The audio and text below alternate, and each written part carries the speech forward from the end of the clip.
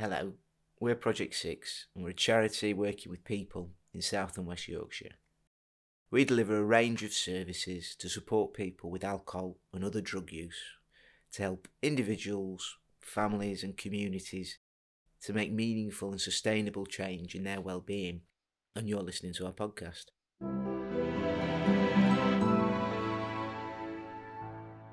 So the purpose of this, we wanted to share some ideas and different viewpoints on how we can improve drug and alcohol support, work that's already taking place and what the future could look like, and especially how we can challenge and even dismantle the stigma and discrimination associated with problematic alcohol and drug use. Why? Because that's what the people who come to our service say is what matters to them. Sharing stories and personal experiences of substance use and addiction is an effective way of shifting society's perception of the issues people face. For the past 10 years, the Recovery Street Film Festival has been doing just that. The UK-wide festival promotes short films from people with first-hand experience of addiction, showcasing the real stories behind the labels. I spoke to Phoenix Future's Senior Marketing Manager, Lucy Morgia, about her work tackling stigma and how the Recovery Street Film Festival is helping promote the voice of lived experience. So Phoenix Futures, they've got quite a strong history of campaigning and they do a lot of work around anti-stigma, anti-discrimination. What has that looked like for you in your time there? So, I mean, yeah, you're right. Phoenix do have a long history of anti-stigma work, actually dating back to the 1980s. I don't know if you've ever heard the album that we produced then under the name of Phoenix House. It's called No. A Living World, and like a few British artists at the time, including Bonnie Tyler, got together and collaborated on an album to raise funds for Phoenix House at the time and also challenge stigma, which was actually quite revolutionary because at that time the government were putting out really kind of quite fear-based advertising campaigns, like the kind of heroin screws you up campaigns. So to have a narrative of hope at that time was actually quite revolutionary. So ever since the 1980s, Phoenix have been quite involved in anti-stigma messaging. But for me, working at Phoenix, I think that actually we're really lucky because anti-stigma work is written into our 3-year strategy, meaning that it's a part of my objectives. It's a part of Jim, the director of marketing's objectives. Karen, our chief exec, and our senior leadership team are all really invested into our anti-stigma activities, which means that everyone in the organisation is kind of switched on to this common goal. Thinking about your time with Phoenix, what are some of the barriers that you come up with? What are the attitudes that you're having to try and change? In terms of anti-stigma campaigning, I think that the kind of main one is probably something that every comms person working for every charity everywhere, and probably yourself, John, you can relate to. It's a resource. We are a charity, and we do have limited resource, both in terms of budget and people in our team. We're quite a small comms team, so there's only two of us, but I think we're pretty ambitious. It just means that we have to be really creative around the way that we do use our resources, and we have to work smarter. So, for example, something that's actually worked really well for us is getting together with our corporate partner. So, we have a corporate partner called Ripple. They're absolutely brilliant and they're really invested in supporting us with our anti stigma work, right from concept through to completion. So they've kind of built their business model on using social media and influencers to advertise their products. So what we did was we took some of the learning from their business model and applied that to our anti-stigma campaigning. So throughout some of our campaigns, we've used influencers with lived experience of addiction and offered them a platform to share their story. And then on our social media channels, we've just kind of amplified that, which has been an absolutely brilliant way for us to get our anti stigma message outside to new audiences that would ordinarily, it might be quite hard for us to engage in. So one of the things that has been really successful is the Recovery Street Film Festival, which you're really involved in. So for anyone who's not come across it, how would you describe it to them? So the Recovery Street Film Festival started. I think we're in. I should know this, but the 10th year now, and it's actually kind of the brainchild of a guy who used to work for Phoenix, Bob Campbell, and Jim, who is the director of comms still currently at Phoenix.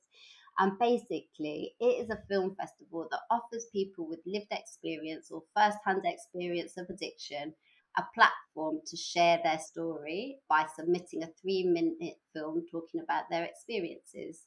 The film festival, it doesn't kind of decide on any narrative.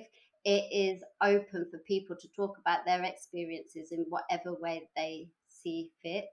And the idea of the festival is then that we amplify those stories by touring them up and down the country throughout Recovery Month in cinemas, community spaces. Before my time at Phoenix, we used to do public screenings in the street, which was actually a really brilliant way to get that kind of anti stigma message in front of the general public and people that we might ordinarily find it quite difficult to engage with.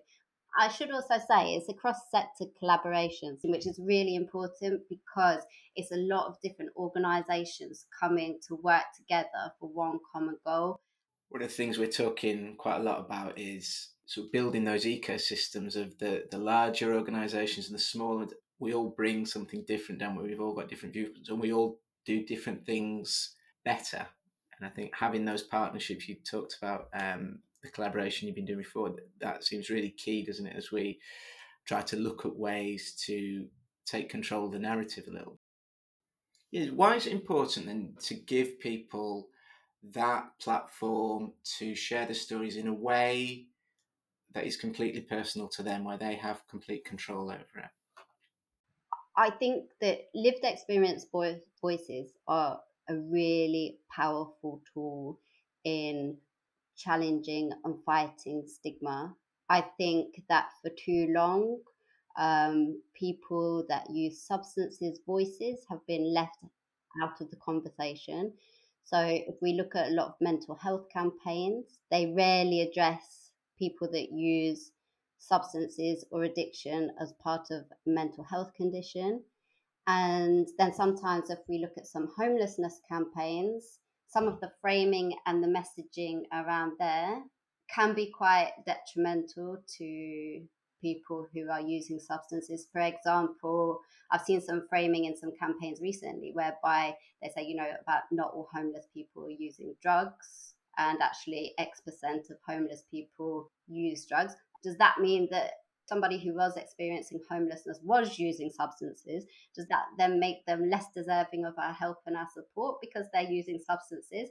So I just think that kind of addiction and substance use for too long has kind of fallen through the gaps and not had space to be able to speak much about the issues that the sector and the people that use substances face. And I think the film festival offers a really great platform for people to challenge some of the stereotypes and the labels that are often put on people that use substances or people that are facing addiction by the media. And I think that what happens is when we label and stereotype people, it dehumanizes us, it hides us behind those labels, and in fact makes us invisible. And what the film festival does is it offers an absolute brilliant chance for people to say, no, this is me, this is who I am, and this is my story, and this is really powerful. And I think that raising those lived experience voices is something, it is kind of like the most powerful tool that we have in challenging stigma, because it closes that gap between, what they call it in social psychology, the in group and the out group.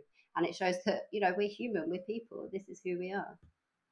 I love that, and I think so often people, we give them the language to talk about themselves, don't we? And then it becomes a label people almost affix to themselves. And what I've loved about seeing the film festival over the years is that people are able to talk about their own experiences or show their own experience in ways where they don't have to rely on the language or the narrative they've been given by services, by health, by wherever it is. People can just show this is reality for me. And I think that's Yeah, really. yeah, that's exactly right. And I think that one thing that we find quite often is some of the most powerful stories actually don't really have that much to do with drugs or alcohol at all, or substances. That actually are just about people and just about how they feel, and those experiences that they're facing. And I think that they're quite common experiences that a lot of people can relate to. And it's really difficult, isn't it? Because, when it comes to drugs, particularly, and alcohol to a certain extent, there's this notion of morality that comes into it. And then with that comes judgment, discrimination, and the conversations get shut down. Mm. So it becomes really difficult to talk about it. And I think that that is a large part of the anti stigma work that we've been doing at Phoenix, is looking at ways that we can open up and facilitate conversations. And as I say again, just to reiterate, not to define the narrative of those conversations, just to offer a platform and to amplify voices. Is there something you can pick out that's really inspired you from the Recovery Street Film Festival during your time there? In terms of a film, Film or something you've noticed, something you think, wow, without this, that wouldn't have happened? so I've been involved with it since I started working for Phoenix. So the last 7 years, and it's changed a lot over those last 7 years. Organisations taking part in organising the festival has kind of shifted and changed over time, and we've seen people come and we've seen people go. But then obviously COVID's hit, and we weren't able to have an in-person festival. I think it was for 2 years. So this past year just gone, this September just gone, we actually had the first in person celebration event in Chelsea for 2 years. And it was actually really incredible getting everybody together in the room who'd submitted a film, and other people came, who lived around, who were just interested in coming to watch the films. And it was actually a real incredible atmosphere. And it just really reminded me of the importance of the film festival and what it means to people, and not only to people entering and being able to share their stories, but also the people watching those films. Like, it's such a brilliant educational tool for people wanting to learn more about addiction or substance use. And then also, it brings in so many other interrelated issues such as mental health, homelessness, experience of being in touch with the justice system. Thinking about that, what's the response been from the public to the film festival? So what happens is we facilitate the festival in terms of like the organizing, but what we really aim to do is encourage services and people, organizations, individuals to make the most of the film festival and to really kind of be sharing those films in their own services, on their own platforms, on their own social medias. So it's a kind of co-created festival, really. And the response is always great. I mean, off the top of my head, like I can tell you, the films have been seen by over 1 million people, and we've had hundreds of films entered throughout the 10 years it's been going. It's a priority of us to continue maximising that and trying to get the films out to new audiences. Speaking from a personal point of view, when I was quite early on in recovery, if we're calling it that, I remember just bobbing into Sheffield Hallam University where you had a screen, and I wasn't aware it was happening. I just walked past. I think it's probably during Recovery Month in Sheffield, and it was really powerful to see people's stories that weren't my story but had similar themes, and to know, what I'm going through isn't strange, and actually seeing those stories on there as something to be proud of and celebrated. It's a really special thing, and the fact that it's filmed does that in a way that's quite unique and different to a lot of the other storytelling that takes place around the work we do. So, what's the plan for this year? What if someone was interested in getting involved? How could they do that? And so people can get involved in a number of different ways, whether that be by submitting a film, making and submitting a film, And that's open to anybody with first-hand experience of addiction or experience through friends, family members, loved ones, or even professionals. If there's a professional out there that has a story to tell, we welcome people to become part of the organising group or as a charity partner. And also, we would love people to get involved, share the films throughout Recovery Month, hold a screening in their service or in their own homes or in their cafe or wherever it might be, their community hub, their community space, art galleries, cinemas, even. So we'd really encourage people to get involved from that point of view as well. And if that's not possible, just share our content. If it's something that resonates with you or you feel like you can engage with, share it, share it and share it with your friends and your followers and help us get the anti-stigma message out further and wider. The theme for the Recovery Street Film Festival 2023 is The Sky's the Limit, and the festival is now open for submissions until the 1st of August. You can take a look at previous entries and see all the competition info at their website rsff.co.uk. Make sure you check that out. There is less than a month to go now until the Project 6 Ideas Conference, but there's still time to get a ticket to join us there in Doncaster on the 22nd of June for a day exploring the drug and alcohol ecosystem and how, as a sector, we can rebuild choice, balance and opportunity into our services. And even better, the Recovery Street Film Festival will be joining us for a special screening and a Q&A. For all the details, head to project6.org.uk/conference. And that's it.